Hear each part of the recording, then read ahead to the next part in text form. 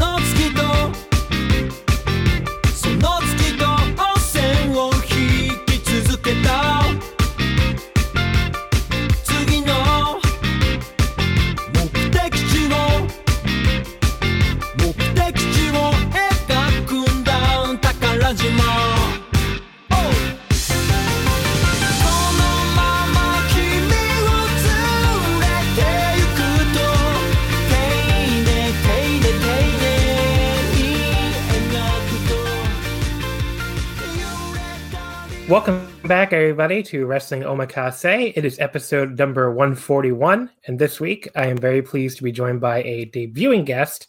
Hello to Mr. Jojo Remy. Hi, Jojo. Hello. How are you? Good. How are you doing? I'm doing well.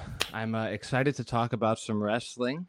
I think wrestling is kind of at a...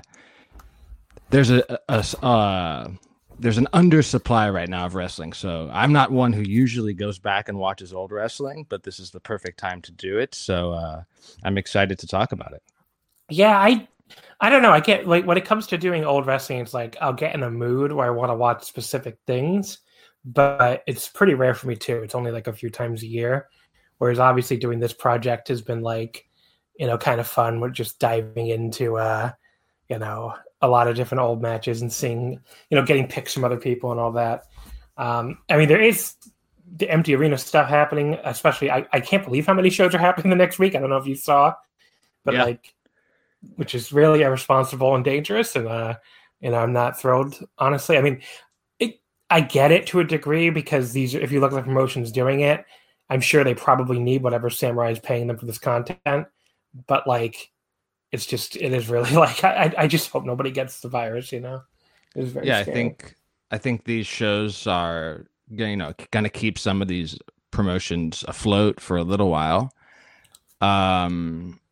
It's empty arena wrestling is, as we've now learned after seeing so much of it, it's very different, right? So,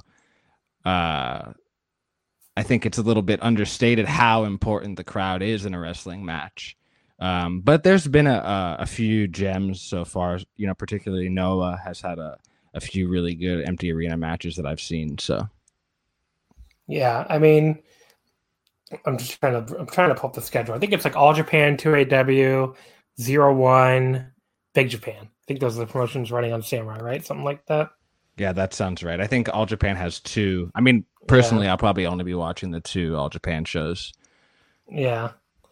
Let me see if I can find it, because I finally remembered what his Twitter account was on. But yeah, there's like two All Japan shows. There is a 2AW show, like you said. But, it's a bunch of stuff. It's all airing on Samurai, so I assume all of it will also be, if not on streaming services, then they'll be on various... and actually, I don't even know how to. You and I both have Samurai TV. I don't know how people without Samurai. I guess they get it from Twitter now, right? Like these people tweet out the links. But I don't know. So I got a new TV recently, and it actually has a Sky Perfect TV app built into it. So I have 2 clicks to get to Samurai now. So I'm very fortunate in that regard, and I don't really know how people are watching it at this point, to be honest. Yeah. But yeah, I'm just looking through, and I don't know, I can't find the list. So it's a bunch of shows. We're not talking about them here because, like I've talked about the past couple of weeks, it's not really my thing. I'm going to watch them. I'm probably all of them because I'll be bored enough, I'm sure. But it's not really I don't find them interesting enough to talk about. To me, one of the most interesting things about pro wrestling is like the reaction to the crowds, and how the crowd's reacting to this and how the crowd's not reacting to that, and that it gives you a great thing to talk about. And it's like with these empty arena shows, it just takes away a major thing that you're going to want. Like there is, you can't be like, wow, he's getting a lot of momentum with the fans, or the fans are really getting behind him. It's like, I don't know what the fans are behind watching at home. They need like a little poll, like a little thumbs up or thumbs down. It's like, do you like this Yuji Kobayashi reign in 2AW? And they can either vote thumbs up or thumbs down. You know what else I could do is, how like on Instagram live videos, there's like, you can do like instant reactions that like, puts like hearts or whatever as the stream is going on. So they could have like a bar, like in a video game, for each wrestler. If Cyber Agent was doing this for DDT, maybe it would work, or maybe for Noah. Yeah. And then like the people that are watching it could like real time basically like boost the momentum or their support of one side or the other. I don't know, if it would be interesting if they could maybe like put it on the screen in the venue and the wrestlers could try to change how they're calling the match in reaction to it. That would be next level. But yeah. I mean, I'm glad you mentioned Cyber Agent, because the other point is none of the promotions that are corporate backed basically are doing this. Well, and I think that's, as I said before, these companies that are doing it are the ones that need to do it to stay afloat, or they can't turn down the TV revenue. So I think the ones that have that increased security can make the better call in terms of the judgment. Yeah. So Noah was originally going to run a bunch of empty arena shows, but they're not doing it. All in May. DDT, I don't think is running anything. I think they're just doing talk shows, obviously. I mean, New Japan has not run anything since it started. Like, the last show was late February. Yeah. I don't think there's anything on the books for Stardom. So, that anecdotally, I've heard, you're pretty well connected over there, too. I've heard that, like, New Japan actually isn't really in danger of making any cuts or anything.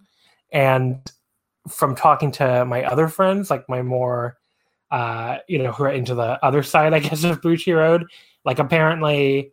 their gacha mobile game income is way up since this thing started, which I guess makes sense. Like, what the fuck else do people have to? Yeah, so like that's probably helping. I guess it's probably covering for the lot, because they're losing money not just with New Japan, but also they run like a lot of anime events, and all of those are obviously not happening. But yeah, I mean, like if they're making so much extra money on other divisions, I guess it's a lot easier to sit there and say, well, we're not running any New Japan shows. We don't have to cut anybody. So yeah, and I assume Cyber Agent gets ad revenue from Abema and stuff like that. So they're probably okay. Those Noah shows are doing pretty good numbers. Like, they're doing like over 140,000, I think. So, which is like higher than I think DDT even normally does. So I think I think video content is in a good spot in this situation, like relative to music streaming, for example. I heard was way down because people aren't commuting, people aren't. Podcasts are too. Yeah. So, but I think video content is, the perfect, I don't know, medicine for this. Although not if you're a professional wrestling promotion in the U.S., because the ratings are all way down. But I don't know. I just think those WWE shows are fucking unwatchable. So like, it's like whatever. I don't know. I don't know why AW is so far down, but maybe somebody who I guess they're not super down, right? They were doing like 900,000, and now they're doing like 600,000 or 700,000. But I don't know. You think? I mean, if you asked me before all this started, I would have guessed that they'd all be way up, right? Because you think logically, okay, we're all stuck in our homes. There's so much less going on. You'd think people would be like more willing to watch something like that. But I don't know. I mean, I just don't, especially the American empty arena wrestling, I don't find compelling at all. The Japanese stuff, even then, I only find so compelling. So I guess the more it's come out, the more we've seen it of it, I guess I'm not really surprised that the ratings are way down. But yeah. But like you said, it gives us time to watch old stuff. The thing I've been watching, or just started watching last night, Dragon Gate, I don't know, do you have the Dragon Gate network? Do you subscribe to that? I do. So I was subscribed to it for a while, and then I got rid of it because like I wasn't watching enough of the new shows in that 7-day window, before they go away. But what maybe we subscribe is they're uploading all these original Toryumon shows, like starting from episode 1, the monthly TV, in like the most amazing video quality. Oh, like wow. I don't know, if you've seen, like I guess you haven't seen these, but like they're like these shows from 1999 and like into like I think they're up to like 2001 maybe. Right. Like we've basically never seen this kind of video quality for these early Toryumon shows. Right. Because even it's all like second generation VHS tapes and right. Like even like when I was first starting out as a Japanese wrestling fan, like 2002, I would order DVDs and stuff, and I would rent DVDs from from stores, but like this Japanese rental store that was near my house. But like they were basically, they just TV rips off of Gaora. So like the quality really was not very good. right. And I'm sure that's the stuff that's ended up online too, is all these TV. I mean, I'd never seen, anything. I mean, you saw the match we watched today, that the video quality on that wasn't very good. Right. But these episodes on the DGNet site, on the other hand, I think they look like they're straight off the Masters. I mean, we've basically never had video of that quality, on online anywhere. So that is really cool. And we also do. Go ahead. G Plus, the company that broadcasts Noah, has been putting on some old Noah shows in really, really good quality HD on TV. Maybe 1 or 2 every month. But they're going back from the beginning of the company, so you get really high quality for the first time of those shows too. Oh, I got to look into that. Okay, yeah. Thanks for that tip. But yeah, because I have G Plus. But yeah, I mean, anyone listening, you should, if you're really into, you think you would be into old Toryumon, which is like from the start of the promotion, and you want to check it out. I mean, that's worth the $15 alone. I think. Like, if you're listening to this, I think you should probably check it out. I'm gonna go out and say that. I don't know. Some people don't like Dragon Gate style. It's all right. Yeah. But yeah, I mean, like that. I just watched the first episode last night, and just like seeing Magnum Tokyo's first entrance in Korakuen and like almost HD quality was just like, holy shit. But yeah, I mean, like these women like shoving the dollars down his pants a little too aggressively, honestly. But anyway, but yeah, that's a really cool feature. And they also have this other feature where like all the wrestlers are choosing like their favorite matches, and they're going up, and a lot of them are very old matches that have not been online in high quality. So like I think Dragon Kid chose or Dragon Kid or Kness, I don't know who. But one of them chose the Dragon Kid versus Darkness Dragon mask versus mask match. That's very famous from 2002, I want to say. I think that was Kness, yeah. Yeah, and like that, just to see, I'm gonna watch that probably tonight after we record this, because to see that in like super high quality is gonna be really cool. So yeah, DGNet, that's a good archive if you're looking for old stuff. DDT Universe has a lot of old DDT. New Japan World keeps adding stuff, although, I mean, their video quality really isn't as good as the DG or DDT sites, in my opinion. Which is silly, right? Because their streaming service is operated by the people that own all of their video content. It's really stupid. I don't know why. When they first launched it, I mean, we're getting way off topic here, but when they first launched it, they uploaded a bunch of stuff that they had digitally, but that's been the most disappointing part of New Japan World for me, is that they're sitting on so much content that they're not utilizing. But I digress. Yeah. So I guess we'll see. I don't understand even why they, like, some of the stuff they choose not to subtitle or translate is really bizarre. Like, they've been doing these like history of each unit videos for the New Japan Together project that looks really cool, but they don't fucking subtitle that. And meanwhile, they subtitle these like 45-minute interviews with wrestlers I can't imagine many people are watching. So I'm just like, okay, like, why don't you subtitle these history of LIJ videos? I'm sure all the LIJ fans would like to, who don't speak Japanese would like to know what they're saying. But okay, they're not doing that. So I don't know. They make some very bizarre choices over there, I have to say. If anyone happens to listen to this, which it could be far-fetched, it could be not be far-fetched, please subtitle those videos if you happen to hear this. But anyway, so let's get into our 5 matches. First of all, I guess before I start introducing the matches, I haven't really even talked about your history as a podcaster. You did Japan Audio Wrestling from when to when exactly? I did it for about a year. Right. Yeah, about a year. Maybe 2 years ago, or maybe 3 years ago at this point. But yeah, so my history as a podcaster is pretty short, honestly. But yeah, Chris Charlton had been doing it, and he had me on as a guest, and then basically asked me if I would take it over. And I hit the ground running and didn't really know what I was doing. And, I kind of experimented with different music things. And then, it was fairly short lived, but I enjoyed it, and I enjoy podcasting. I enjoy, the people that I get to talk to and the viewpoints I get to hear. And, yeah, so that's basically, something that I've been doing since I've been here in Japan. And something I'm considering getting more into now that I have a lot more time on my hands, but I haven't fully decided if that's going to happen or not. Yeah, I mean, what you talked about, like having different viewpoints on it, I mean, that probably is my favorite part of hosting the show, is where I get to have so many different people on who just like, all have their own opinions on stuff. But yeah, I mean, I used to listen to that show. I used to do a lot of solo episodes, right? I remember. Yeah.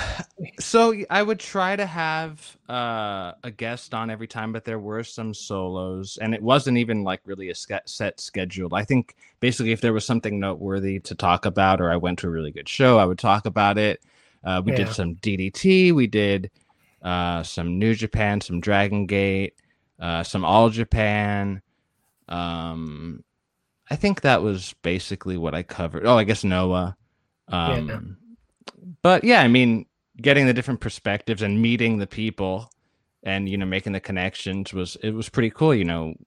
If I was doing it with someone that wasn't living here, and then when they came here, it was, we get to meet in person and that sort of thing. So, yeah, pretty cool. And that's what I think you were doing it. Maybe you weren't doing the show yet. The first time I met you was March 2016. I want to say, like the first. Yeah, it was like the Allen for L trip where we all went to Invasion and Attack. That was my first time in Japan. Yeah, so I had just moved here a couple months before that. And I was actually planning on going on the trip with you guys if I wasn't going to end up moving here. And then it kind of just worked out that my timeline got pushed up and I was already living here. So that was a really fun trip, even though I kind of ended up on my own a lot because I don't know. I had been wanting to go to Japan long before I was a Japanese wrestling fan. So like I had like this big list of stuff that like I really wanted to see. And it felt like almost everybody else on the trip was like, I want to see Korakuen, and I want to see God, what the hell's the name of that wrestling store? Todokan? Yeah. Like I want to see Todokan. They felt like some days they spent like 8 hours in that store. And God bless Todokan, but I don't know. Like, I do not regret going to, like, I did a day trip to Kyoto, and I do not regret doing that over spending the day in Todokan. But, yeah, I don't know. There was just so much shit I really wanted to see. I mean, I'm not going to sit here and pretend I also wasn't a huge nerd, because I did spend plenty of time, like, in Japanese arcades. But, like, that is, again, what I've been dreaming of seeing a Japanese arcade since I was, like, 12 years old, probably. So, yeah. But that was the kind of shit I wanted to do. And like everybody else on the trip was not. There was like actually Joey Bay was kind of the closest to a fellow weeb, I guess, because he had like studied Japanese in college and was like actually kind of interested in like more of the cultural stuff than anybody else on the trip. And he did go with me on a bunch of it. But it was pretty much either just me or just me and him a lot of the time. So, it was what it was, I guess. But I mean, going to the shows with all those guys was really fun. So, for sure, that's a lot of times now, recently, or not super recently, obviously, but my main wrestling viewing in person is with someone that's here on a trip. Right. So whether it's Joey, like you mentioned, or Alan, like you mentioned, or Jonas, or anybody who comes, I think a lot of those guys were on that trip. Yeah. It's a good opportunity for me to catch up and see some wrestling at the same time. So that's the point I was going to make. Once you go on one trip, you probably go on another, because that's just such a fucking fun place to travel to if you can afford to do it. So like, I'm not surprised all those names were also on, because every name you mentioned was on that 2016 trip. Yeah. But I know all those guys have gone. I mean, Alan was over there at the same time as me, I think, on this last trip. I think he was I ran into maybe 3 shows with them this time. They were here. Yeah. I ran into them at we were staying at the same hotel by chance, because I really wanted to stay at the Tokyo Dome Hotel finally. It was always like booked every time I tried before, but I finally got it somehow. I only did like 2 nights though, because it's very expensive, but yeah, it was kind of cool. But yeah, I mean, it's just such a cool place to travel to. And, like I said, I'm not really surprised people keep going back, because, back, if you're listening to this, back before coronavirus, people used to travel to places. It's a thing we used to do. Yeah. But yeah. But like you said, it must be cool for you to see, people, that with their eyes light up the first time they're in Corkin and stuff. I'll tell a quick story. So I guess it was his first trip. So Mort, the first time he came, he might get embarrassed by this, but basically, he was coming from Narita, I guess, and into Shinjuku Station, and my office is in Shinjuku. So I said, I'm on my lunch break. I'll just come meet you at the station. And I'm waiting outside the turnstile for Mort. And I see him turn around the corner. I don't think we had ever met before, so I'm going to go with the fact that this was his first trip. And like, he was like a man possessed. Like, when he saw daylight and the turnstile, he just like plowed through it, didn't even think about how he would pay, and just like, just like burst through into the wild in Japan with so much excitement. And then like the station staff had to like come chase him down and say, you have to pay to get out. But yeah, because it's tap in and out, for people who don't know, just like Boston, I think, is also like that here. Yeah, or if like you don't have the train card yet, you have to pay.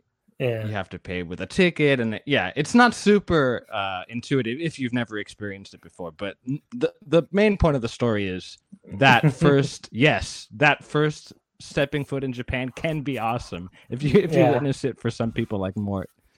Was that because that was 2017? Because I was on the same trip with him, actually. So yeah, so maybe it wasn't his first trip, which makes it even funnier. But I don't know. Yeah, 2017 G1 was that was his first trip. Okay. But it wasn't your first trip. Yeah. I think that was right. I think that's right. Yeah. Because I've done 3 so far. Yeah. So supposed to do a 4th in October. Will that happen? I don't know. As I'm learning with all these other canceled trips so far, will I get my money back from the airline? Fuck no, I won't. So I don't know. I'm sure you'll make it back eventually. Yeah. But I mean, I honestly, I'm more worried about that than whether or not I'm going to go. Because if I don't go in October, I already have a trip planned, like with like pretty much all of my like long time, like, like anime fan friends are planning a trip at the end of 2021. So, I'm definitely going to go then, I assume, unless if we're somehow still shut down by like December 2021, I have a lot bigger problems than whether or not I can go to Japan again. But, I'll be there then, and I'll finally go to Wrestle Kingdom, which somehow I haven't done yet. But, I just really wanted to see the fall G1, which, apparently now I probably could have waited another year. But that was pretty much my thinking. So, and there's also, I think, like a DDT Korakuen. I've never seen DDT at Korakuen before. So just kind of like lined up for like a quick, like 11-day trip. But, I guess if you want to tell people because I've told people a lot, like what going to Japan is like we did a lot of podcasts on that. I guess if you can, like what you can tell people what day-to-day life is like, if there's any, like I'm sure the commute is you take a train, right? For like your work commute and all that. Yeah, I take the I take two different subway lines. I live in Tokyo, so I don't have to take like one of the really packed commuter trains to get into the city. But Mhm. basically, I take two subway lines, and it takes me what's like a 3 mile trek takes me about 40 minutes, just because there's a long transfer that I have to do at Roppongi. But yeah, so like in Miami and Florida, where I'm from, you drive a lot. There's no public transportation, so that was a big change for me. We were talking before we started recording. My favorite thing about living here is going to different restaurants.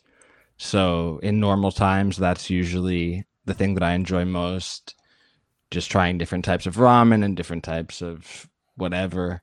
Um, and life here is good. I mean, it's a little strange at the moment, but I really enjoy living here. And if anybody has the opportunity to either study here or work here and is thinking about it, I would definitely recommend doing it if you get the chance. Yeah.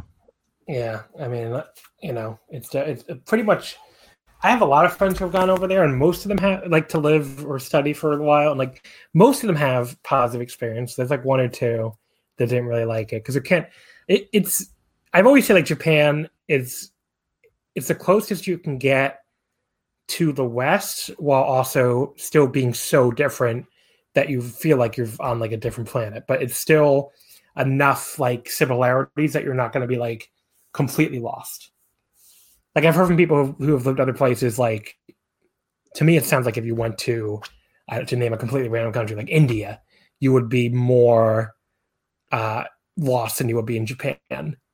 But they both have that similar kind of like the culture is so different that it is like really interesting to experience.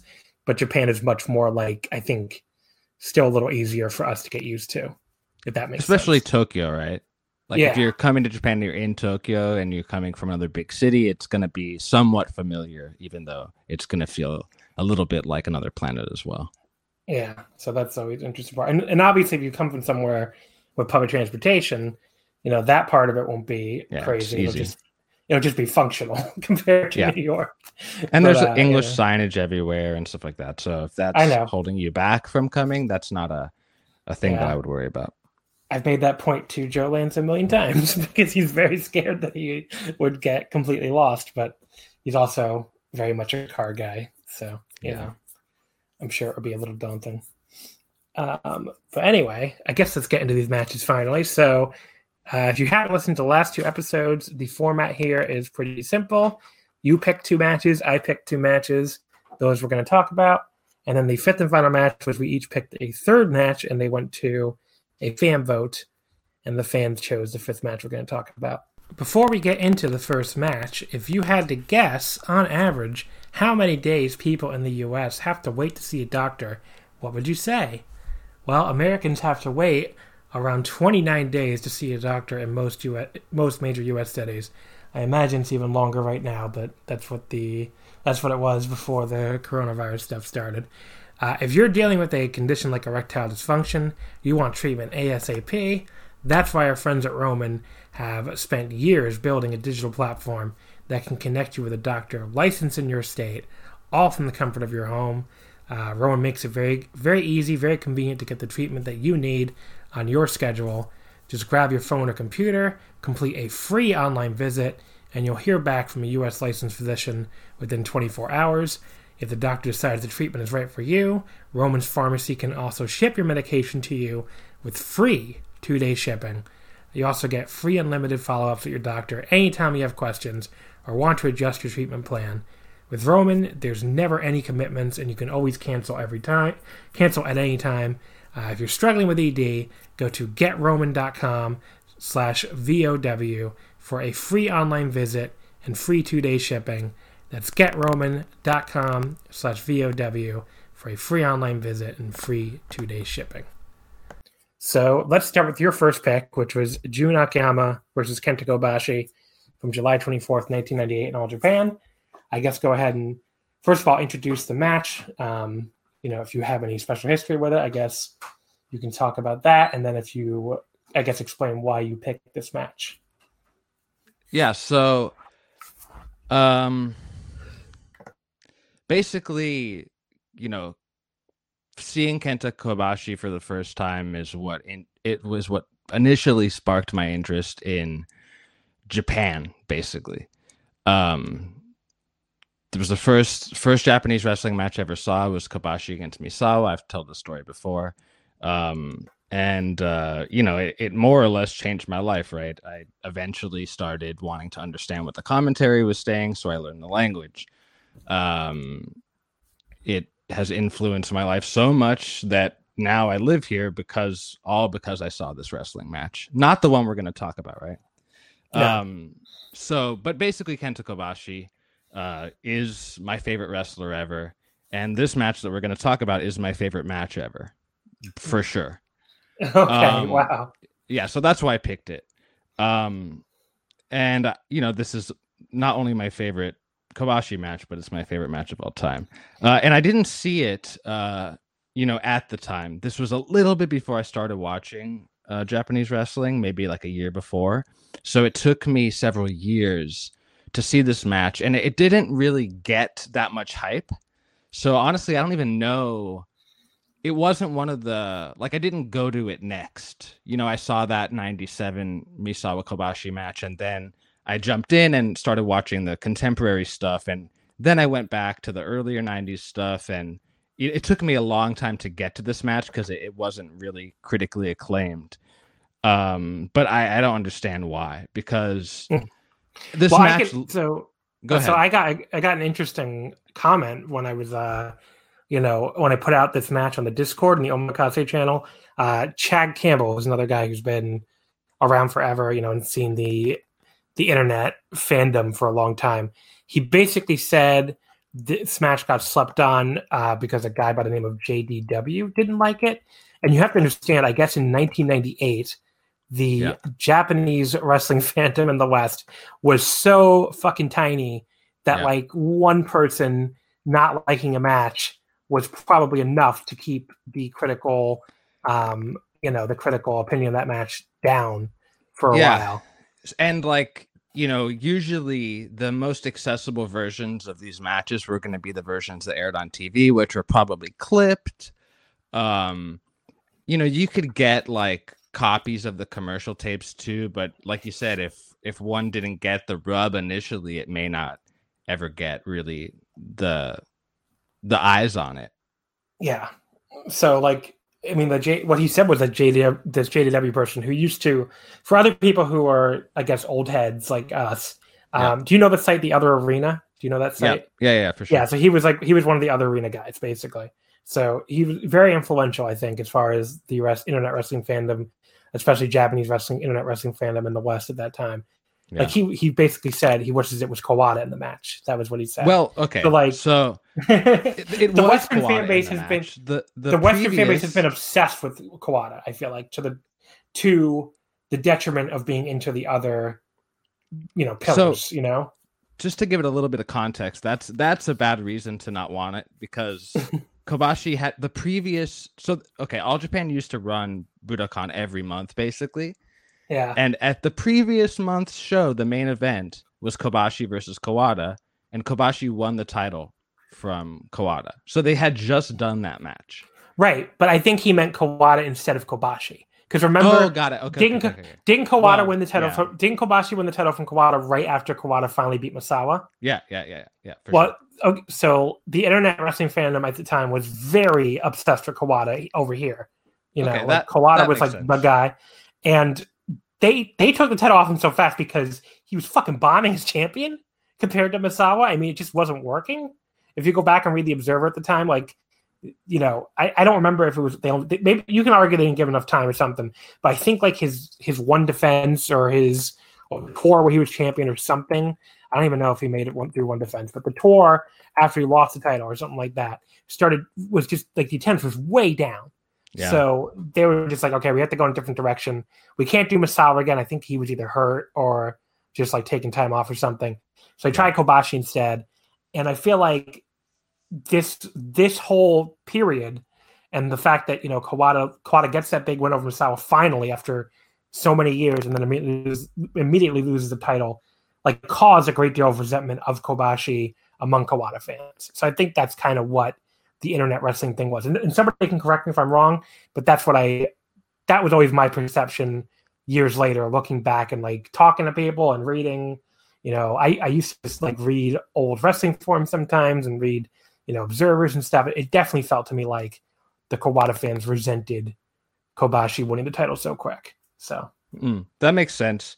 That June match where Kawada dropped the title to Kobashi, it was really, really good too. So if you haven't seen that, check that out. But yeah, I mean, so in terms of this match, when Kobashi won the title from Kawada, he basically said that this was going to be a new era of All Japan. So his first defense was against basically the face of the next era after him, which was Akiyama. And at this point, they hadn't started teaming regularly yet. The Burning Team hadn't really formed. So basically, as you mentioned, they switch courses quickly to go to Kobashi. And then he says, okay, I'm shaking things up and, this is a new era. And then Akiyama's his first challenger. So yeah, I mean, what I love about this match is it's structured basically completely opposite from how you would think it would be structured. So there is a long history between Akiyama and Kobashi, which I won't really get into too much. I will say quickly that Akiyama had his debut against Kobashi, which was a huge deal. Probably the biggest debut match in All Japan history, because Akiyama was a pretty decorated amateur. And, so just dethroning Kawada and, being such an imposing physical wrestler, Kobashi obviously was the favorite going into this match, from whatever perspective you want to call that. But Akiyama gets like all the offense. He just completely destroys Kobashi's knee. Basically he had already kind of weakened it throughout the tour. So Kobashi was wearing a sleeve under his knee pad, and they just did an amazing job of basically building up the tension to the point where Akiyama hits this low drop kick, and like the reaction, we're talking about not having a reaction in an empty arena match. Well, this match was made by that first reaction on that low drop kick. And then, Akiyama's just relentless throughout the whole match and doesn't really give Kobashi any offense. Or Kobashi doesn't take any offense, I guess you can say. And Kobashi's selling is just fucking incredible. So the combination of like Akiyama being this like somewhat of an underdog that is just super, super aggressive. Yeah, he's an underdog prick, not like an underdog exactly. you want to root for. Yeah. So, it's just like the perfect blend to me that ends up being the perfect match and my favorite match ever. Yeah, I mean, look, all I'm going to do is praise it as well. I mean, I had seen this before, but it had been a long time. I'd say probably it must have been at least 10 years, probably longer than that. So, I probably saw it. I went back and watched a lot of the major Triple Crown All Japan title matches pretty early into my Japanese wrestling fandom. I think a lot of people probably did at the time. But like the last time I saw this must have been like at least 10 years ago. Yeah. But I still remember. I mean, I remember that Akiyama like really went relentless on the knee, and that was basically the story here. There's just Kobashi. What makes this match is that Kobashi is just such like one of the best, if not the best, like babyface pure workers of all time, and he was so good at like conveying both. Like you said, the selling was incredible. But there was a universe where this match does not work because, like you said, Akiyama's the underdog. Kobashi had been in Triple Crown champion already, right? I think like 96, right? Yeah, this was his second reign. This is his second reign. So he's already established as the main eventer. He just beat Kawada in like 2 seconds, which pissed off the Kawada fans. Although really you wouldn't know that from listening to the crowd. The crowd in Japan was always really behind Kobashi, which always made the some of the some of the people who didn't like him over here kind of sound stupid. Anyway, but yeah, I mean, like the crowd is super, super behind him. But like he's way bigger than Akiyama too, especially at this point. Jun would put on more weight as you go into Noah, but at this point, Kobashi looks gigantic, and he easily. The match easily could have been like, this big bully beating down this younger underdog, but they work it in such a perfect way. And Jun comes up like such an asshole, like attacking his leg. Jun's like, work here, just like mercilessly going after the leg was like really, really good. And I think kind of signaled the transition of his career, into the next stage that you'd see where he would go on to be, possibly the best. I mean, you could make a strong argument this is the best face versus the best heel in pure history, right? I don't think anyone would call that. Even if they didn't agree, I don't think anyone would call that a crazy argument. So I think that's a pretty sound argument. After just having watched this match again, I'm not going to argue with you, but yeah, I don't know if I would if you asked me who the best heel of all time was. I don't think Akiyama would necessarily be my first pick, but. Yes, and I think in terms of the seeds that were planted in this match, you could tell. I mean, there's just so much to this shit, man. So, like, you could tell that the booking here was intended, obviously, to set Akiyama up to be Triple Crown champ at some point, right? Yeah. So they put Akiyama and Kobashi together as a team after this. They had an awesome run as a team, probably the quintessential tag match of like the late 90s head drop All Japan era is probably one of their matches against the Untouchables. And it's anyway, like the setup here for the match we're going to talk about probably next, I would assume, is amazing too. It's a little, obviously not, I don't think it was intended that it would happen somewhere other than an All Japan ring. And obviously some injuries for Kobashi got in the way of them really being able to tell the story sequentially. But yeah, this was the match that made Akiyama look like a guy who could be the best wrestler in the world. And he would eventually become the best wrestler in the world. But this was the first time you saw that, I think. Yeah. And the other point I want to make, I mean, you said Kobashi's leg selling was incredible. A lot of the times when you point out that a wrestler nowadays is not selling the leg consistently in a leg match, whether you're talking, there's been a lot of examples recently, whether you're talking Takeshita, Kento Miyahara, Kenny Omega, all have been guilty of it at times over the past few years. And one of the excuses you'll get is like, well, they're trying to have this very modern back and forth, big spot match. You have to accept that they're not going to always be able to sell the leg consistently.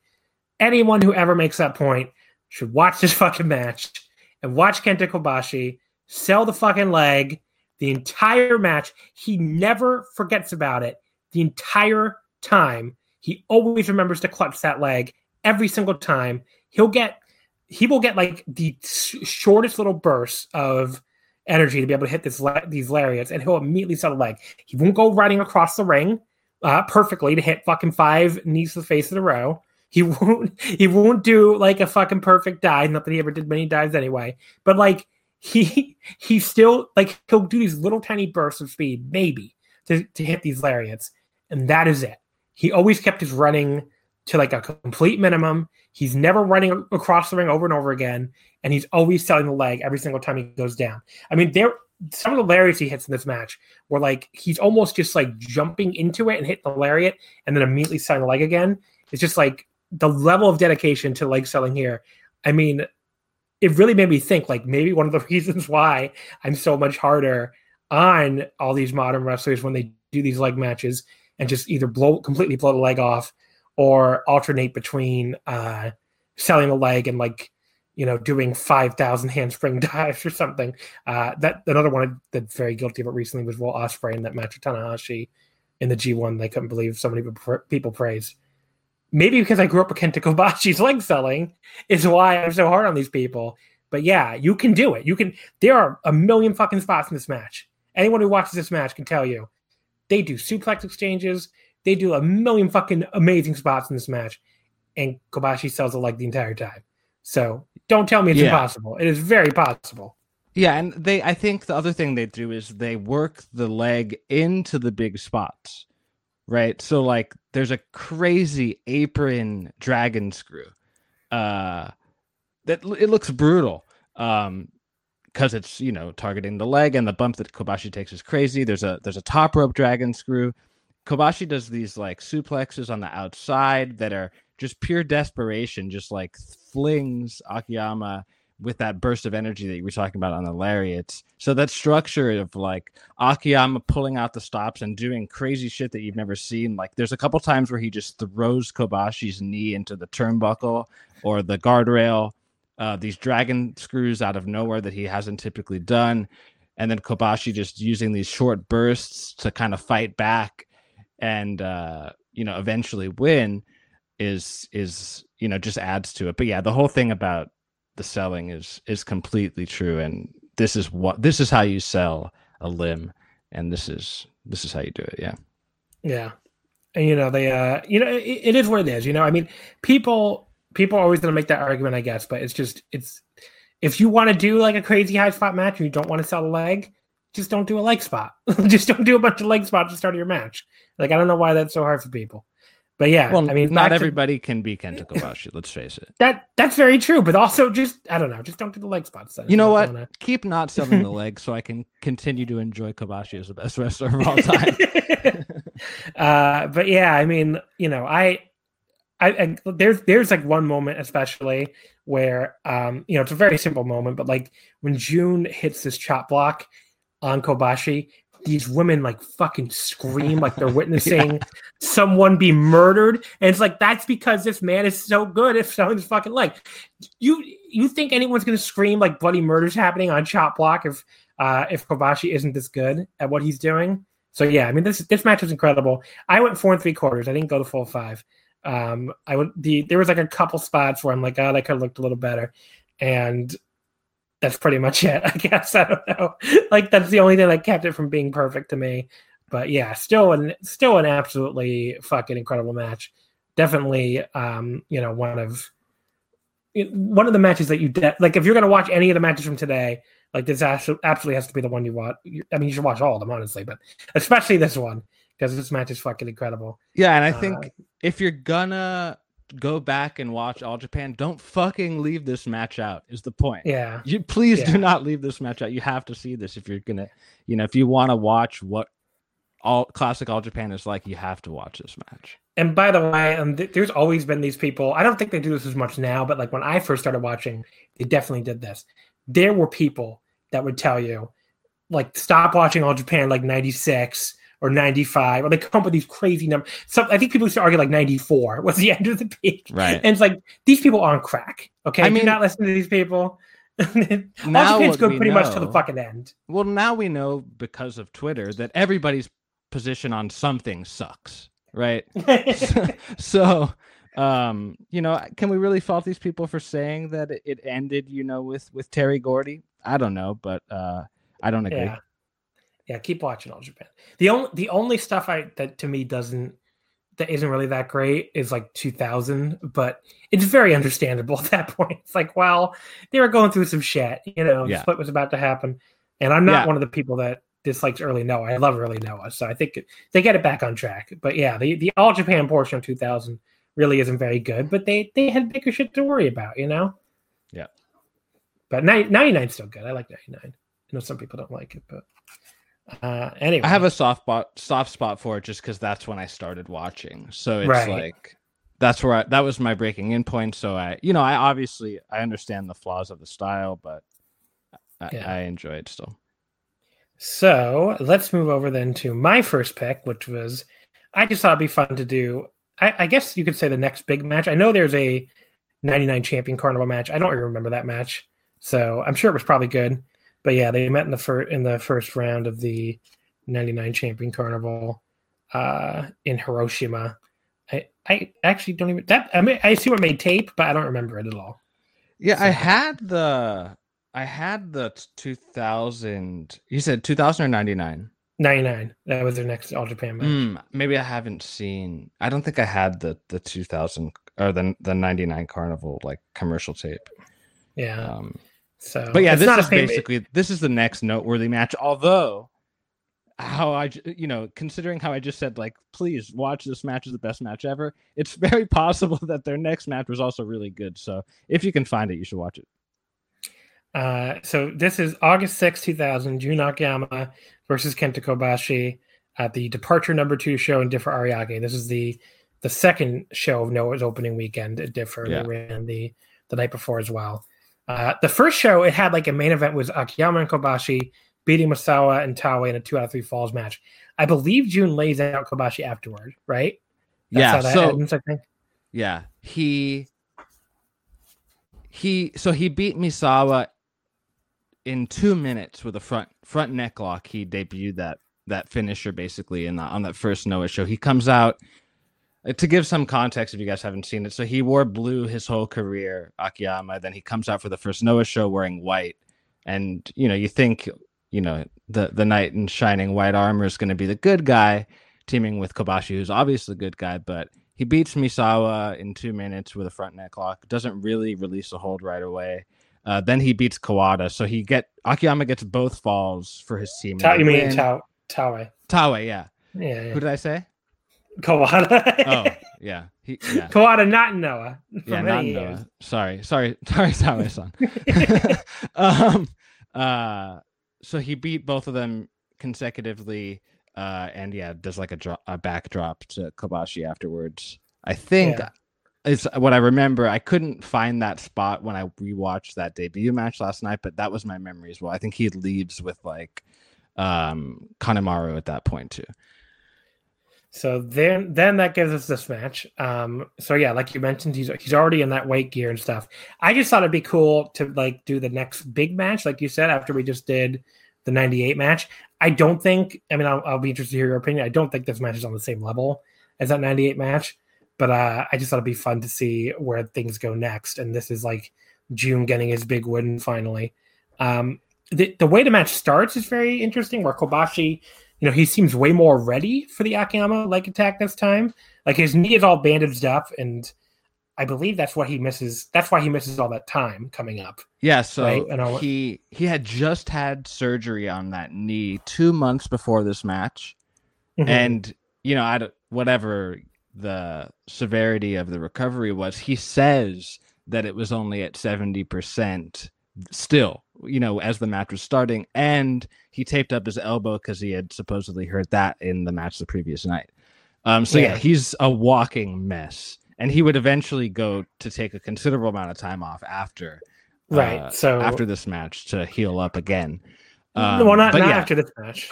So go ahead. Yeah, he makes it through the rest of 2000, and they even have another Akiyama Kobashi match, which I thought about choosing that one too, but the December one. Yeah, which I think is better actually than this one. Yeah, for sure. I think that one's better too. But yeah, the December one, he gets his revenge on Akiyama, but then he leaves after January 01. He misses the entire year in 2001. He comes back in February 02 for a very famous match, which is him and Misawa against Akiyama and Nagata, which is an incredible match, by the way, if you've never seen that one. I might have to pick that for one of these. It's so fucking good.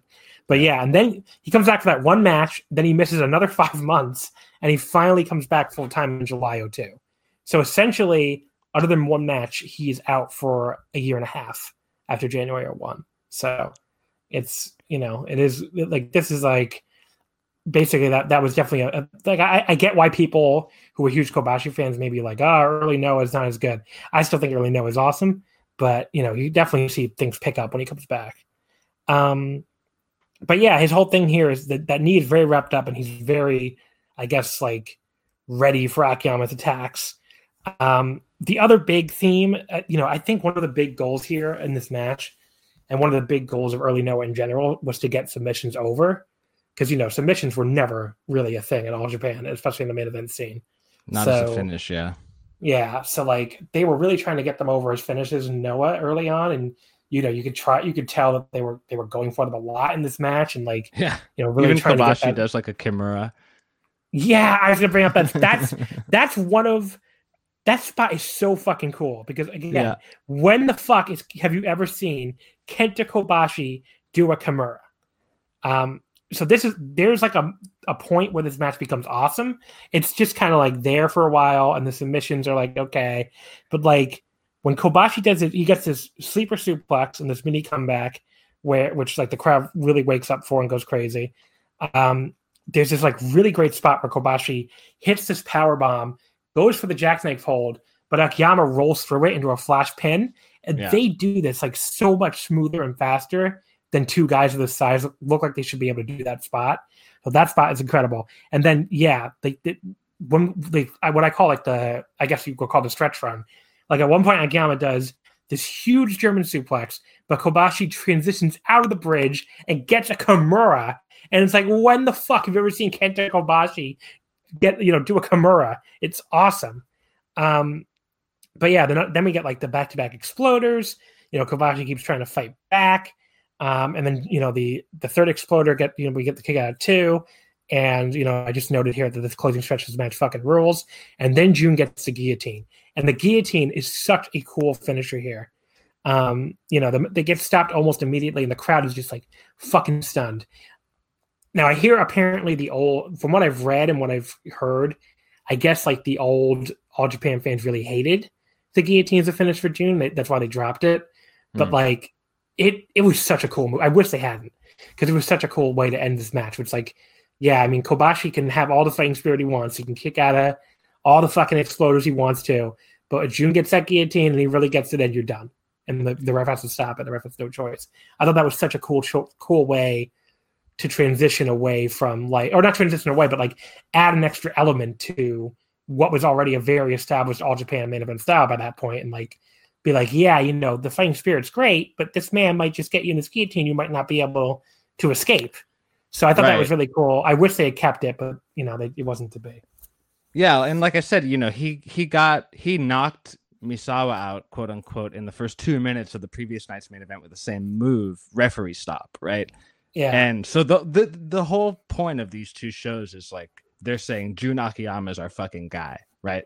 They're building him up, so it's just done flawlessly. And yeah, the front neck lock was his finisher at the time. I think there might be something to the fact that they were responding at some level to the MMA craze that was going on, because those are both legitimate submissions in their own right.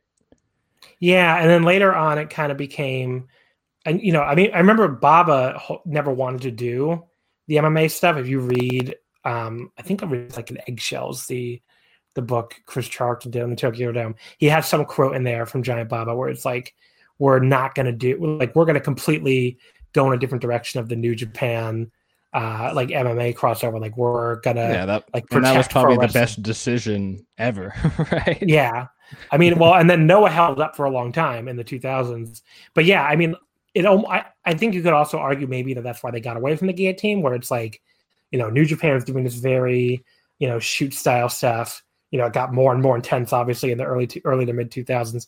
We're going to go in the complete other direction. We're going to be, total Kings Row pro wrestling. We're not going to do any MMA style stuff at all. And maybe that could be also a reason why they got away from the guillotine, which, like you said, I think it was the right decision for their business at the time. I mean, like they did way better business in Tokyo, especially than New Japan was doing for a little while, which is, I think that submissions are definitely a part of that Baba era All Japan style, but they're just not, like we said, a finish, right? They're used to wear down the guy. You see Kobashi in both of these matches just cranking at Akiyama's neck to set him up for the lariat. Obviously Misawa did a face lock. Kawada had the stretch plum. So submissions are a part of the style, but yeah, not where they could end the match at any second, which was totally a New Japan thing.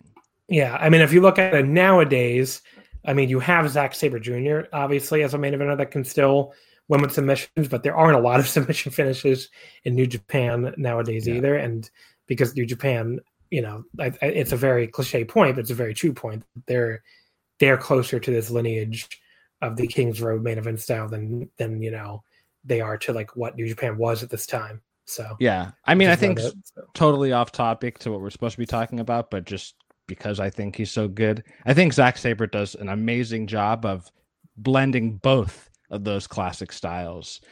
So that's why he's kind of an outlier, you know, coming from the Noah Dojo, but obviously having a lot of interest in the New Japan style and now being in New Japan. I mean, we talked about my favorite wrestler of all time being Kobashi. Zack is certainly my favorite wrestler that's still active today, and I think that's why. What would you give this match, the Kobashi Akiyama? I would say I was thinking 4 flat, maybe. I mean, it's not a match I absolutely loved, you know, but it's a match that I thought was really good. Yeah, I think 4 flat. I think I'd probably go 4 1/4 just because, you know, it gets there for me, but I think that's the right range for sure. Yeah, I mean, the early to mid part is just a little too boring, and like all the hold stuff is like it doesn't really seem like it goes much of anywhere. But Kobashi's selling is still really great, and that stretch run is just so much fun. And in a way, you can compare it to a lot of, again, the main event New Japan matches now, where like the early portion doesn't really do a ton, but once it really kicks into the high gear, it really kicks into high gear. Well, I think in the context of the other match, it does something, right? Because he goes for that low drop kick and Kobashi's ready for it. He moves. That gets a huge reaction, right? But that was the turning point in the first match where Akiyama just like did not give up after hitting that drop kick. Whereas in this one, Kobashi takes control after dodging that drop kick, which was missing completely from the previous match. So I think big picture, there's some, you know, meaning there. But yeah, in the context of a standalone match, it doesn't have the same umph as the previous one. All right, folks, those are the 2 Kobashi Akiyama matches. Before we get into the next 3 matches we're going to talk about, we have one more sponsor of this week's episode, and that is ZipRecruiter. So hiring is challenging. There's, especially I imagine right now, but there's one place you can go where hiring is simple, fast, and smart, a place where growing businesses connect to qualified candidates. That is ZipRecruiter.com/VOW. You know, it used to be hard. Hiring, I think, used to be hard, even harder than it was before now. You know, multiple job sites, stacks of resumes, confusing review process. But today, even during this crisis, hiring can be easy, and you only have one place to go to get it all done, ZipRecruiter.com/VOW. So ZipRecruiter sends your job to over 100 of the web's leading job sites. You know, you don't have to send it to them all individually. ZipRecruiter takes care of that for you. And with their powerful matching technology, they scan thousands of resumes to find people with the right experience and invite them to apply to your job. You can even add screening questions to your job listing. You can filter candidates and focus on the best ones. ZipRecruiter is so effective that 4 out of 5 employers who post on ZipRecruiter get a quality candidate within the first day. So right now, to try ZipRecruiter for free, my listeners out there can go to ZipRecruiter.com/VOW. That's ZipRecruiter.com/VOW. ZipRecruiter, the smartest way to hire. Let's go ahead to your second pick, which was Jinsei Shinzaki versus Mr. Ganosuke from April 21st, 1998 from FMW at Cork and Hall, the semi-main event of that show. Before you even introduce it, I would just tell you, I've never seen this before. FMW, a huge blind spot for me. It's just something I've never really gone back and watched at all. Like when I was first getting into Puro, you know, like I said, was like, you know, late 01, early 02, FMW was not really even nostalgia yet. Like I think it had just ended, and it was kind of like bad when it ended. Like it was like people would really not into it at all. So there was nobody, I guess, pushing me to be like, oh, you got to go check out old FMW. So it just never really happened for me. And then, you know, as years have gone on, I've just been so busy with newer wrestling. I don't really have time to dive into a giant, even like a 10-year run of a promotion or whatever it was. So, but yeah, go ahead and throw it to me. What do we got for FMW here? Yeah. So just personally, when I was getting into Japanese wrestling, the 2 main companies that I was, you know, trying to follow through the internet were All Japan and FMW, actually. Anybody who knows anything about my current wrestling tastes knows that I don't watch, you know, I'm just going to say it because I almost said it. I don't watch garbage wrestling, right? I don't watch deathmatch wrestling, but I used to, right? I used to watch FMW and Big Japan around this time, early 2000s and late 90s. And this was again a little bit before I got into it. I think when I got into FMW, they were already fully in the entertainment mode, leading to the H versus Mr. Ganosuke match that was refereed by Shawn Michaels. I remember reading a lot of the build up to that match, which go back and read it. It's pretty interesting if you haven't seen it. There's a spot at Korakuen that involves some firecrackers. It doesn't hold up very well, but anyway, so I think this match sits in the middle of the two main or maybe you could say there's three eras of FMW, like the first era of FMW where it was like Onita going against these complete hodgepodge of MMA / deathmatch guys. Then like the golden era. I would say this is like right at the end of the FMW golden era, leading into the entertainment era. And this is another match. Which I want to say, people in the West, I think, hated the entertainment era. I remember everybody talking shit about it constantly when I was first getting into Puro. It's like FMW at that point was like a thing that used to be good, but man, it fucking sucks now. Like basically, that's how everyone talked about it. Yeah, I think it's important in the context of today's Japanese scene because one of the main driving forces in the early stages of the FMW entertainment era, and I'm not exactly the best, I'm definitely not the best person to talk about this. That would definitely be Brett, but Gedo was very closely involved with the booking in the early stages of the entertainment era of FMW, and obviously some of that has carried over into the current era of New Japan, relative to the previous New Japan era. So I think there's some interesting context there. But yeah, so I think the reason why I picked this match is because it happened in the same year as the other one, and this is my favorite FMW match of that era. And two guys that don't really get the love that others, like obviously Masato Tanaka is a much more accomplished, much better worker than either of these guys, but these guys deserve to get talked about too, I think. Especially Jinsei, who like basically still looks like he could go out there and have this kind of match, which is incredible. Ganosuke is retired at this point, but I think so. What I like about this match is it really reminds me of like it's not a death match, right? It's a street fight. It reminds me, a lot of this match reminds me of like the brawls that you see even in Dragon Gate and Korakuen currently. It just feels like a Korakuen match, really, because they're around the whole venue, and it has a really, really cool face heel dynamic, almost like to the extreme, where Ganosuke is the leader of the heel faction that's called Team No Respect, which is a very in your face nod to the fact that they're heels, and Jinsei is obviously like a monk, more or less, so he's purely babyface. And Jinsei's actually an outsider at this point, so he was Hayabusa's tag team partner, but he's still a Michinoku guy. And you can hear, like, compared to the previous match where they were 100% behind Kobashi, you get some Ganosuke support, even though he's the heel in this match. But yeah, so right away, Shinzaki take a crazy bump and splits open the back of his head. Definitely not intended.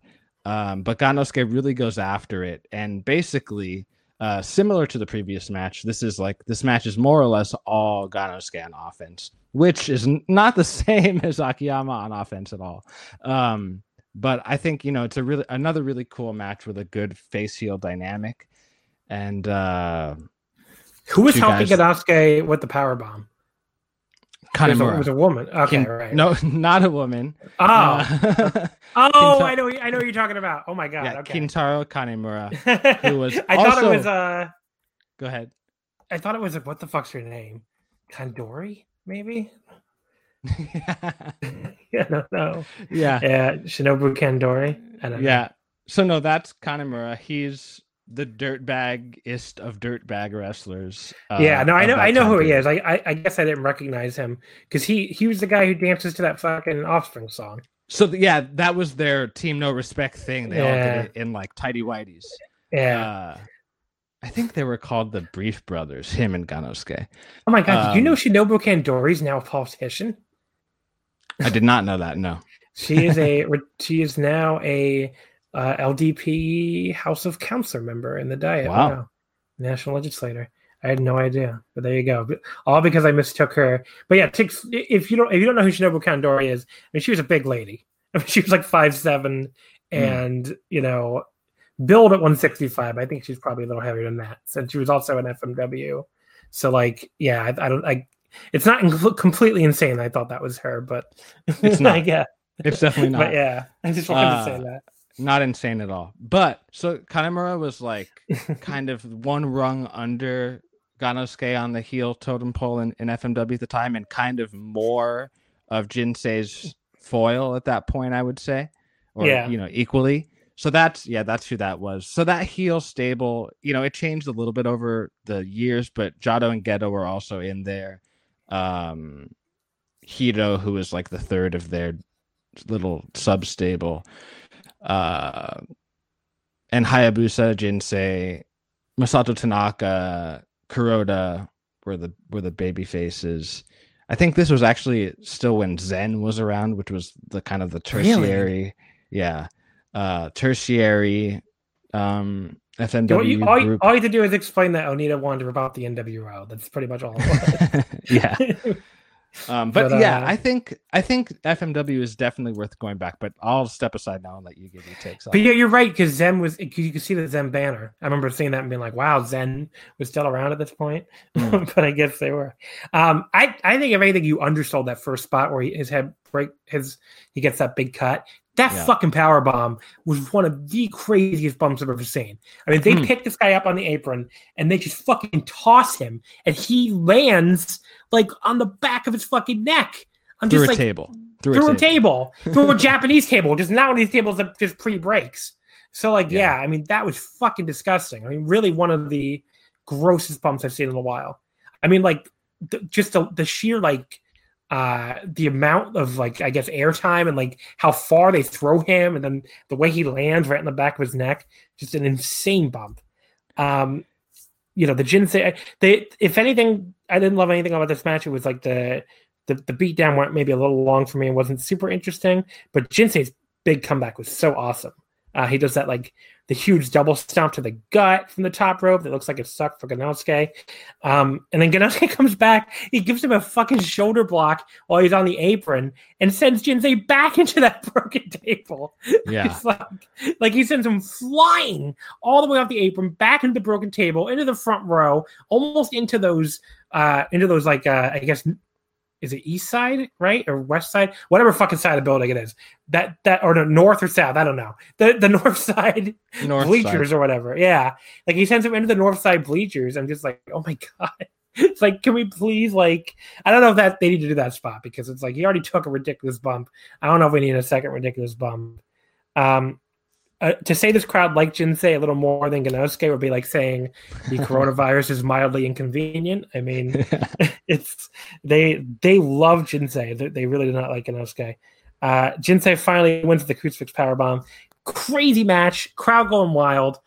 Jinsei was awesome. Ganosuke was, he was good at what he did most of the time. I went 4 1/4. I thought this was really, really, really awesome. Nice. Yeah, I enjoyed this a lot. Just the crazy ass bumping from Jinsei alone was like, he's so athletic too. Like, that there's one point where he just like dodges something with a cartwheel, and you're like, whoa, how the fuck did that huge guy do that cartwheel so smoothly? Yeah. And he hits those overhead kicks so effortlessly. The other random thing that I think you might enjoy a little bit is that Jinsei Shinzaki trained Kenoh. He was the one who recruited Kenoh to be a wrestler. And Mr. Ganosuke actually trained Yuka Miyamoto. So those guys had a match in Noah. I might have been in the Global League, or maybe they had a title match after the Global League. I don't remember. And I think there were some callbacks in that match to this match. So that's another extended viewing if you guys want to watch that too. So there you go. Awesome match here. Definitely another one worth checking out. All right, let's get into my second pick, which was a 3-way main event from the 2002 Kobe World in Toryumon, Japan for the UWA 6-fan titles. It was Shima, Don Fuji, and Taru of Crazy Max versus Dragon Kid, Masaki Mochizuki, and Ryu Saito, the Toryumon Japan main army, versus Darkness Dragon, Genki Horiguchi, and Magnum Tokyo. July 7th, 2002. For the UWA 6-fan titles, which I've gone into the long history of those belts before. I don't need to do that again on this show. But yeah, the belts that bounce around a lot of promotions. So I picked this for really just because I felt like watching it. I don't really no good reason. I figured you've probably seen it, but also maybe like me, probably hadn't seen it in a while. I don't know if that's true or not. You can. Yeah, I have not seen this since I watched it on the VHS tape that I got probably a couple months after it happened. Well, there you go. That's perfect. I mean, I've seen it way more recent than that, but definitely not in a little while. There's so much great Toryumon Japan history in this match. I mean, this is such an interesting era where, you had the Italian Connection thing with the Toryumon 2000 project going on at the same time. And then I know at one point they cut to them at ringside, including Milano, and the non-Milano members had won like a 6-man tag to open the show, and they were like I think a month or two away from the big Toryumon versus T2P show at Ariake Coliseum. So this is probably the only Kobe World where there was another show to follow that was as big or even bigger probably. But yeah, I mean, like you have three units. The 3 units here are all at like interesting times where Masaki Mochizuki, he's really like he's only become the Toryumon Japan home army leader. Basically, he and Magnum Tokyo switched places. So for this match, right? I think this was the first match after they switched, or the first big match at least. Yeah, pretty much. So Magnum Tokyo had always been the Toryumon Japan babyface ace from the moment the promotion started. So from the early 99 through 2001. Shima, and Don Fuji and Taru, Crazy Max were the top heels of Toryumon Japan early on. They got usurped by the M2K unit, which was at first M2K, Masaki Mochizuki, Susumu Mochizuki, and Yasushi Kanda, and they would grow to include more members, Genki, Darkness Dragon, the future Kness, a bunch of other people. So at that point, the M2K kind of took over the top heel spot, and they feuded with Crazy Max, and they just basically became the new top heels. And Crazy Max kind of became what I think. I don't know if this is the first. It probably wasn't the first time this happened in Japanese wrestling, but I feel like it happens a lot now, where you have a unit that's like almost like true neutral, where they'll fight when they fight the home army, the Toryumon Japan home army. They're the heels. When they fight the group that's more heel than them, which is M2K, they're the baby faces. I mean, you see that was what Chaos was doing for a while in New Japan. Then LIJ, I think up till now. Mm-hmm. It's like the true neutral where when they fight Chaos and the New Japan home army, they're the heels. When they fight Bullet Club and Suzuki-gun, they're the baby faces. But yeah, it's the same kind of thing. And like those units, they're usually extremely popular. Crazy Max was extremely popular at this point, just like LIJ is nowadays. But yeah, so they're not really they're what they've been basically. They might like kick out Stalker Ichikawa and like claim they're going to go true heel again, but it never really happens. They stay in this neutral spot forever. But the interesting thing was, Mochizuki loses his hair versus hair match at the end of 2001. He turns babyface after being this violent heel all year long. He tries to turn M2K into a babyface group, which is kind of funny, but they all get together. Like Genki I remember it was like, I think Genki Horiguchi, who's like, I just joined this group because I wanted to be a heel. I don't want to be a babyface. And they all get together and they kick him out.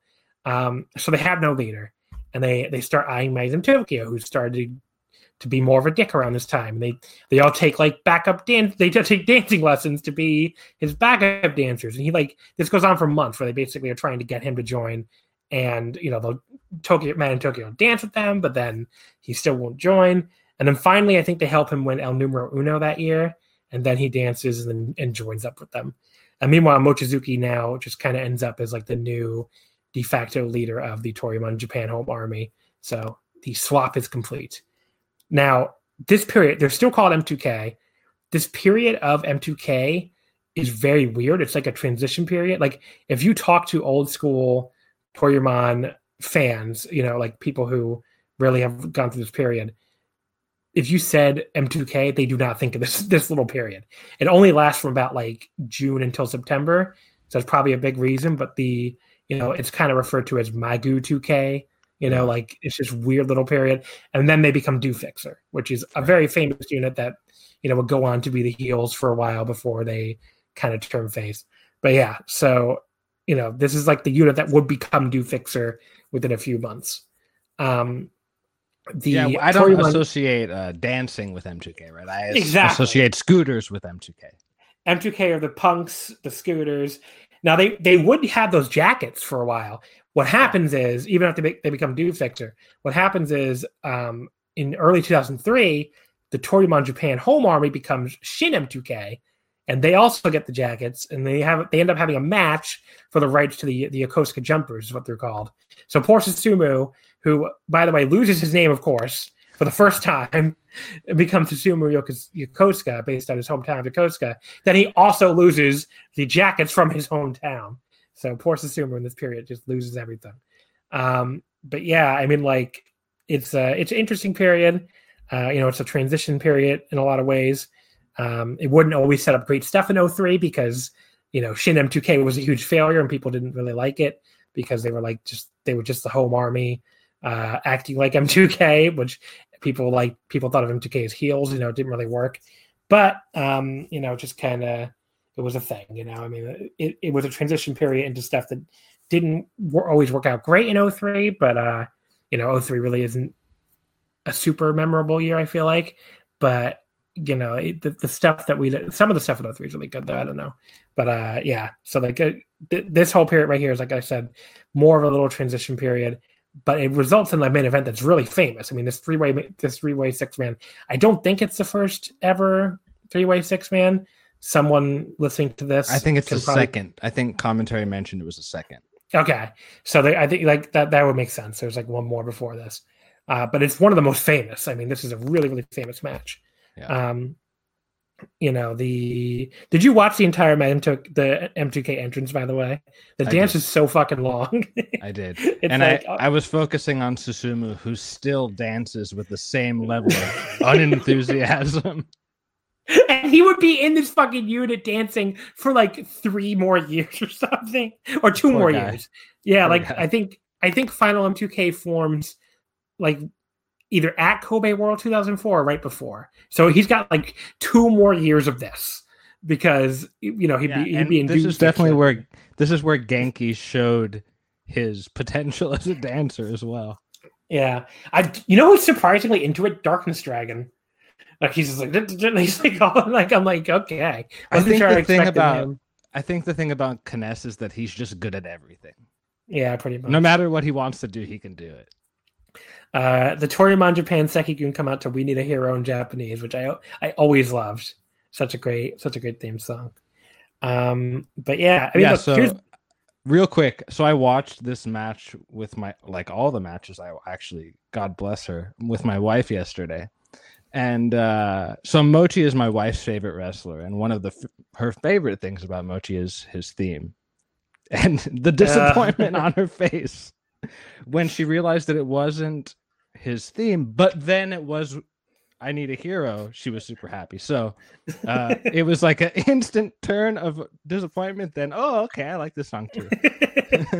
My girlfriend was she wasn't watching it, but she was sitting with me, and I was like, "Do you recognize this song?" She was like, "No."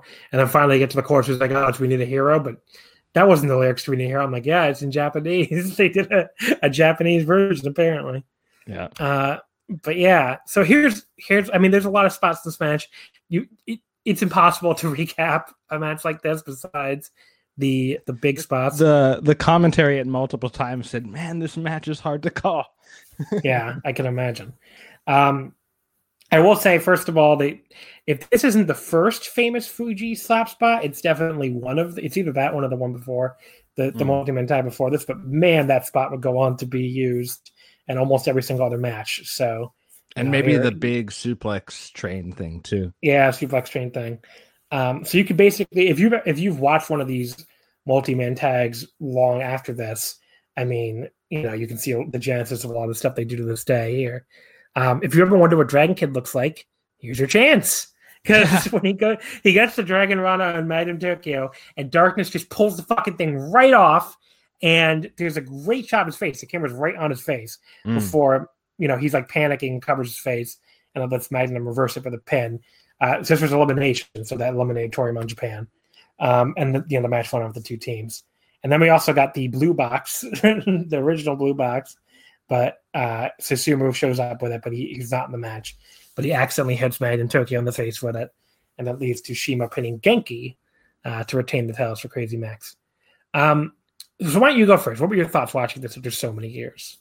Yeah, so I mean, there's a big blind spot in my Toryumon / Dragon Gate watching history, but I have seen a lot of it, right? I've seen a lot of the early stuff, basically up until 2003. Then I stopped watching wrestling altogether.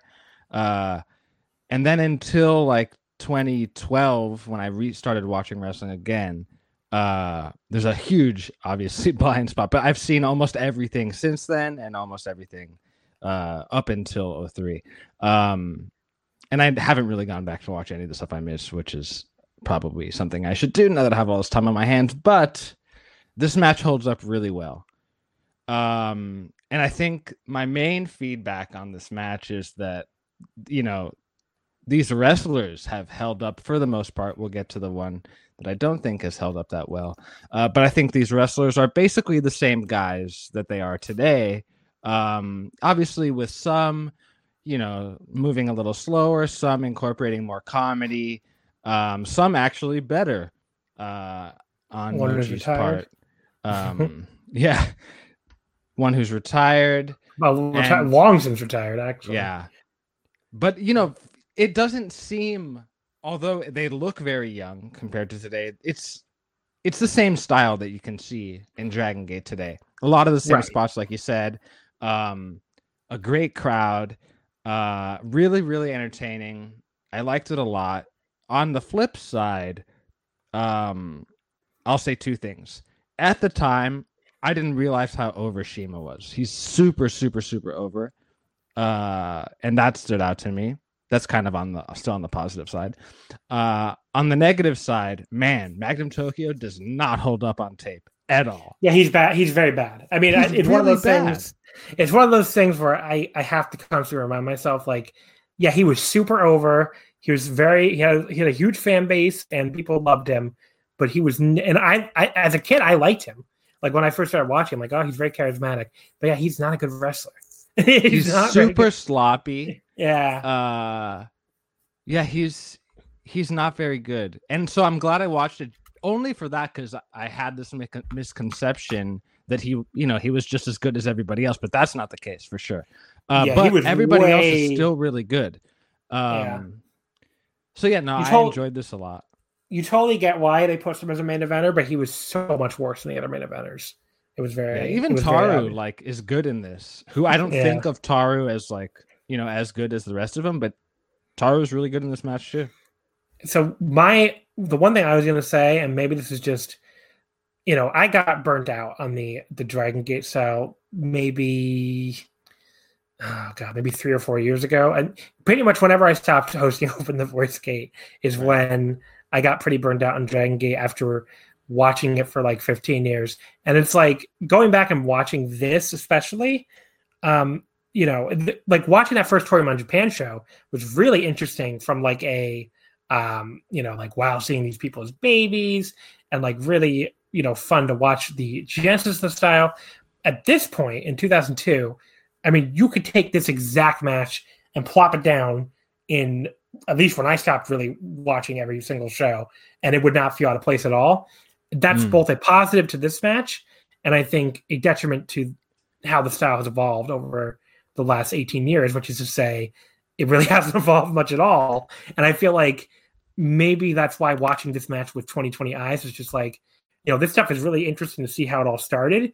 But like I said before, some of these spots are still in like every single multi-way, multi-man match. So it's just like, the 15th time you've seen the suplex train or the Don Fuji slap spot, it's not going to hit with you the same way it did the first or second time.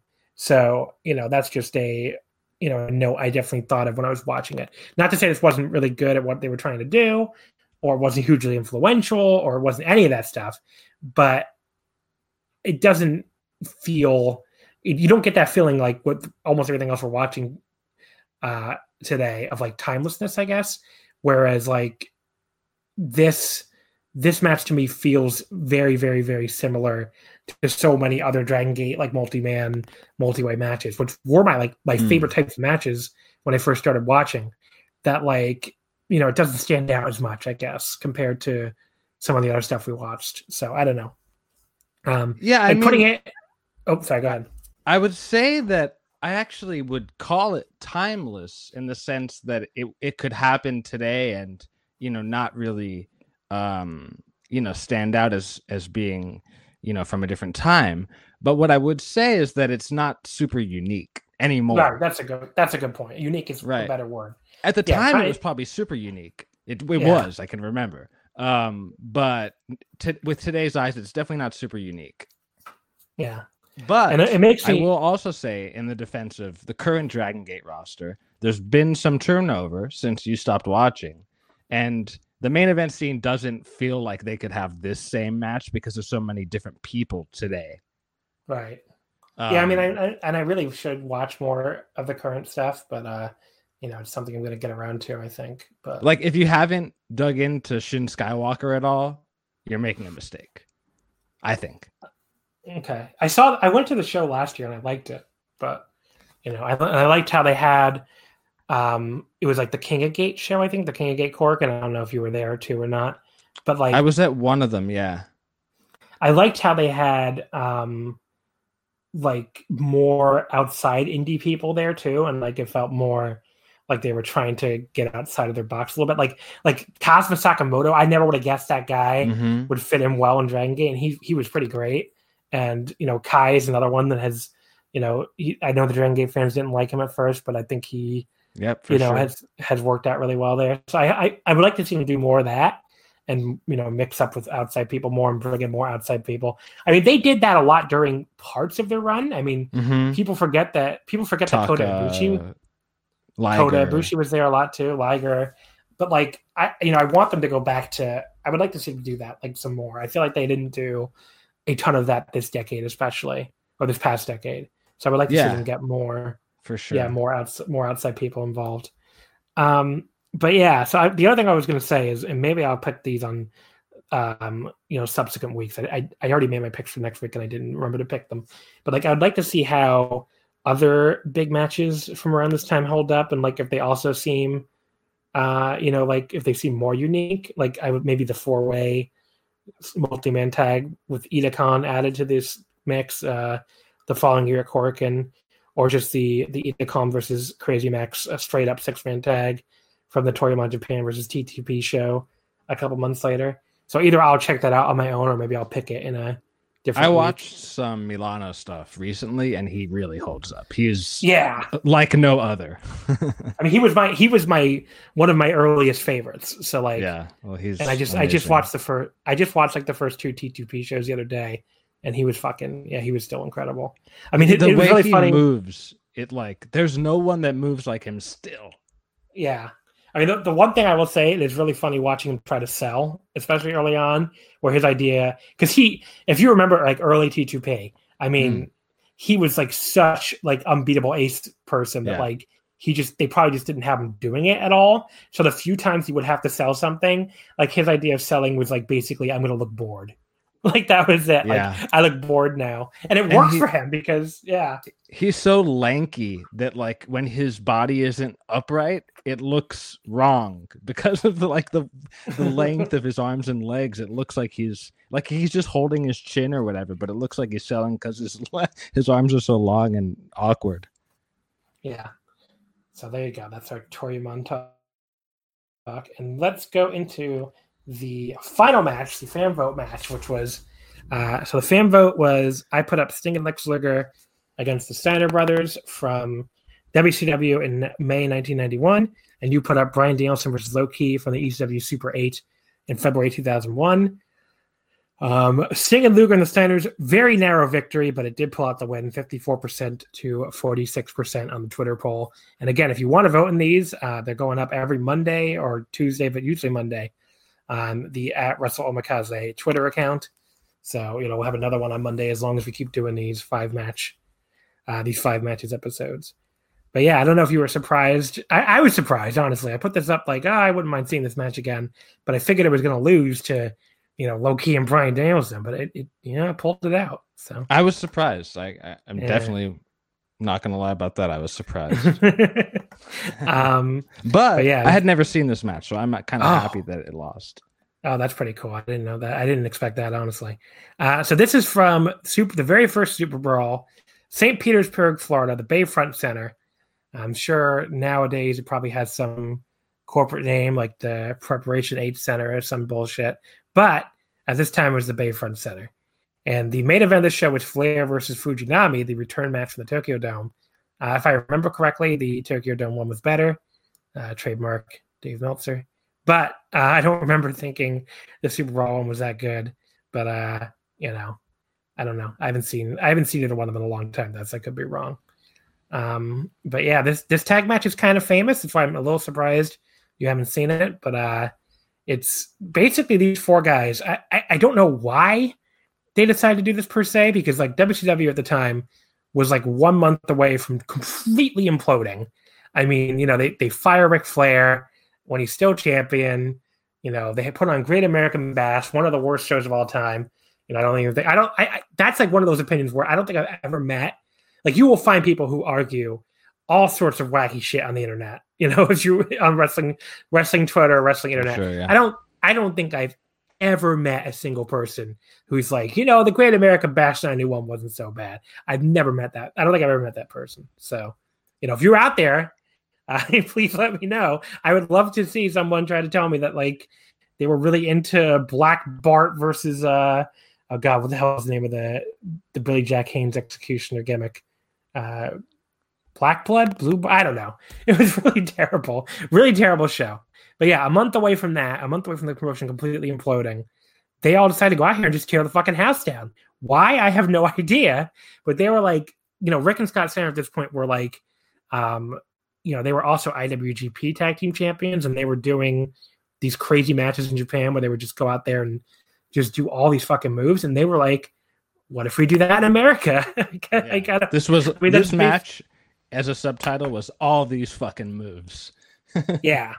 I mean, this, I guess I'll give it away that as far as my rating goes, this is one of my favorite, American pro wrestling matches, not just of the era, but really ever, because like, it's just these four guys going out there and just fucking killing each other. And like, when you really watch it and you're like, to do like this crazy heavyweight tag sprint in 1991, like no one was doing this. I mean, like no one was doing this. I mean, WCW/NWA obviously had a lot of amazing tag matches up till now, but it was like this. Yeah, it was like the Southern Formula tag, which, I talked about one of those when I was on with Joe Lanza a couple weeks ago, which, it was really good, but like, it's never been my personal favorite style of match. Whereas this, I mean, like, this is exactly like the kind of match. I mean, if all of American pro wrestling was this, I would like American pro wrestling a lot more, I guess is the best thing I can say. Because this was, this would not have been on a Place on New Japan show at the time. I mean, this was, I don't know why they decided to do this, but it was great that they did. I don't know. What did you think of it? Yeah, I mean, I didn't know what to expect at all going into this. Obviously, I know the Steiner brothers could work.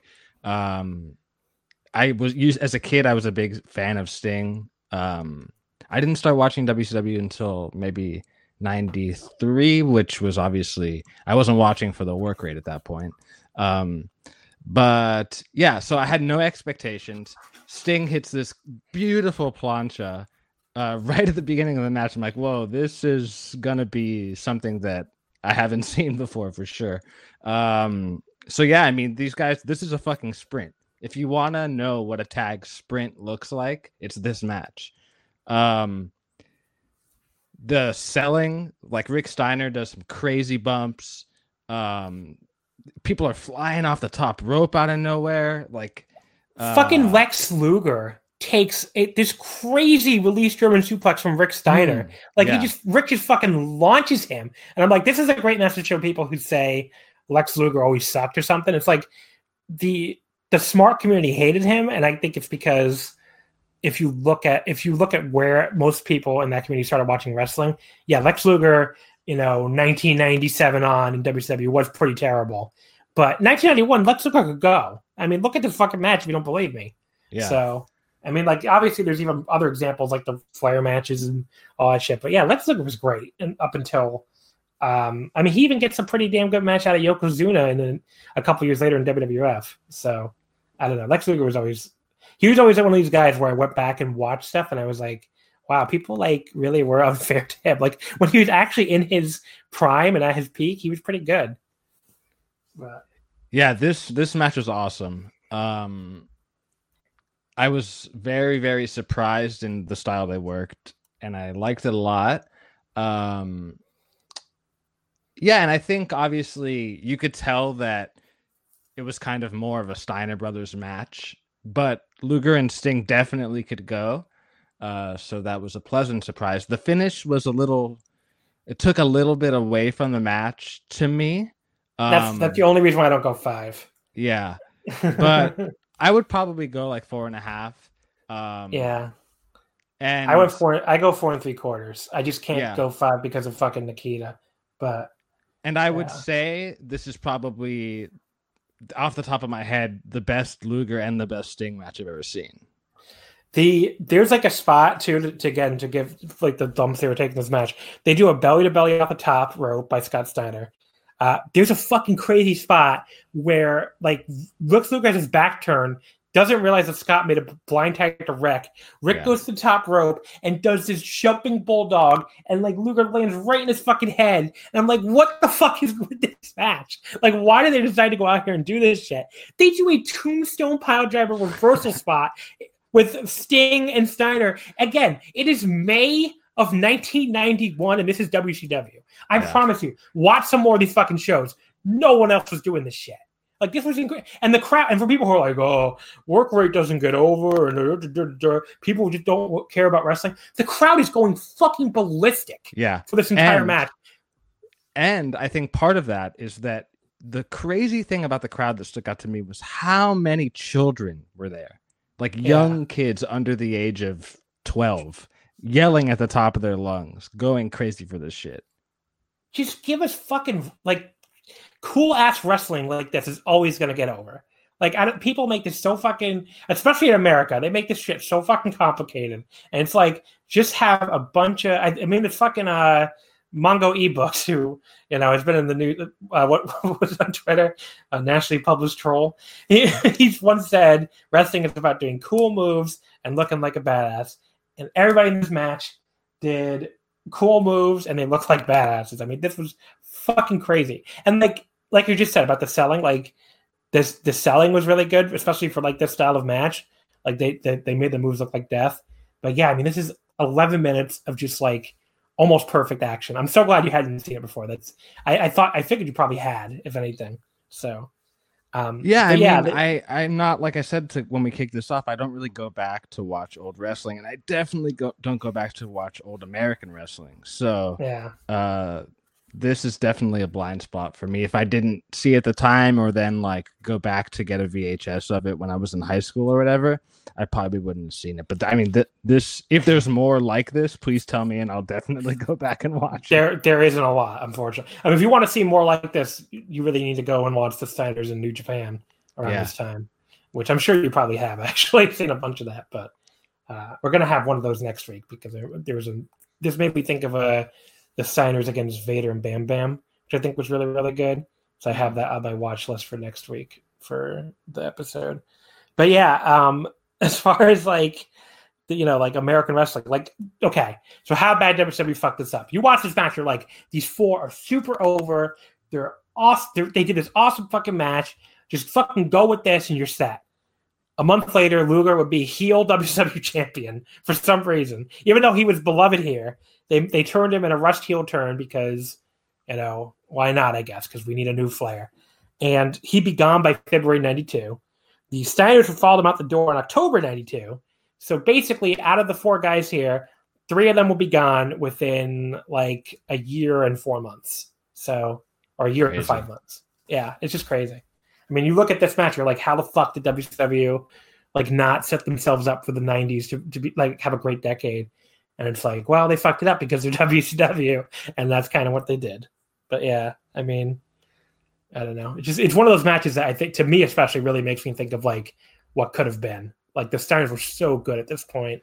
Luger was still good, Sting was good, and especially like in this style of match, it's like this like should have revolutionized American wrestling. They should have just run with this type of stuff, and they had other talent too at the time.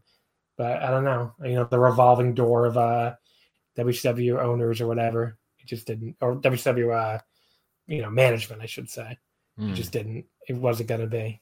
But anyway, watch this match if you've never seen it because it's really good. I fully agree with that for sure. So, JoJo, I guess we can wrap things up here. Why don't you go ahead and plug your Twitter if you want to? Yeah, my Twitter is JoJo_runs. You can follow me there for intermittent wrestling takes, but more so other stuff. But yeah, that's all I really have to plug. I guess that, and everybody go wash your hands. Everybody wash your hands. We want to get out of this eventually. You can follow us on Twitter, of course, at WrestleOmakase. Wrestling would not fit. But yeah, that's pretty much it then. Next week, it'll be me and Oakgan, who's been on here before, at Oakgan on Twitter, of course. We've already picked our matches, and we got a fun bunch together, so that'll be next week's 5 matches episode. We have a ton of these episodes lined up. I honestly can't believe how many people want to do this stupid concept I came up with in 2 minutes. So it's been way easier to find people to do this than it ever was. Perfect time. That's true too. Everybody's home and got nothing else to do. But yeah, I mean, it's been way easier to find guests to do these historic episodes than it was to find guests to talk about current wrestling. But yeah, so it'll be next week. We have Joel Abraham from Super J-Cast in 2 weeks. Murder Brian from the Street Fight in 3 weeks. Bunch of different people, a whole bunch of people coming up. So definitely tune in for that. In the meantime, thank you as always for listening, and we will see you next time.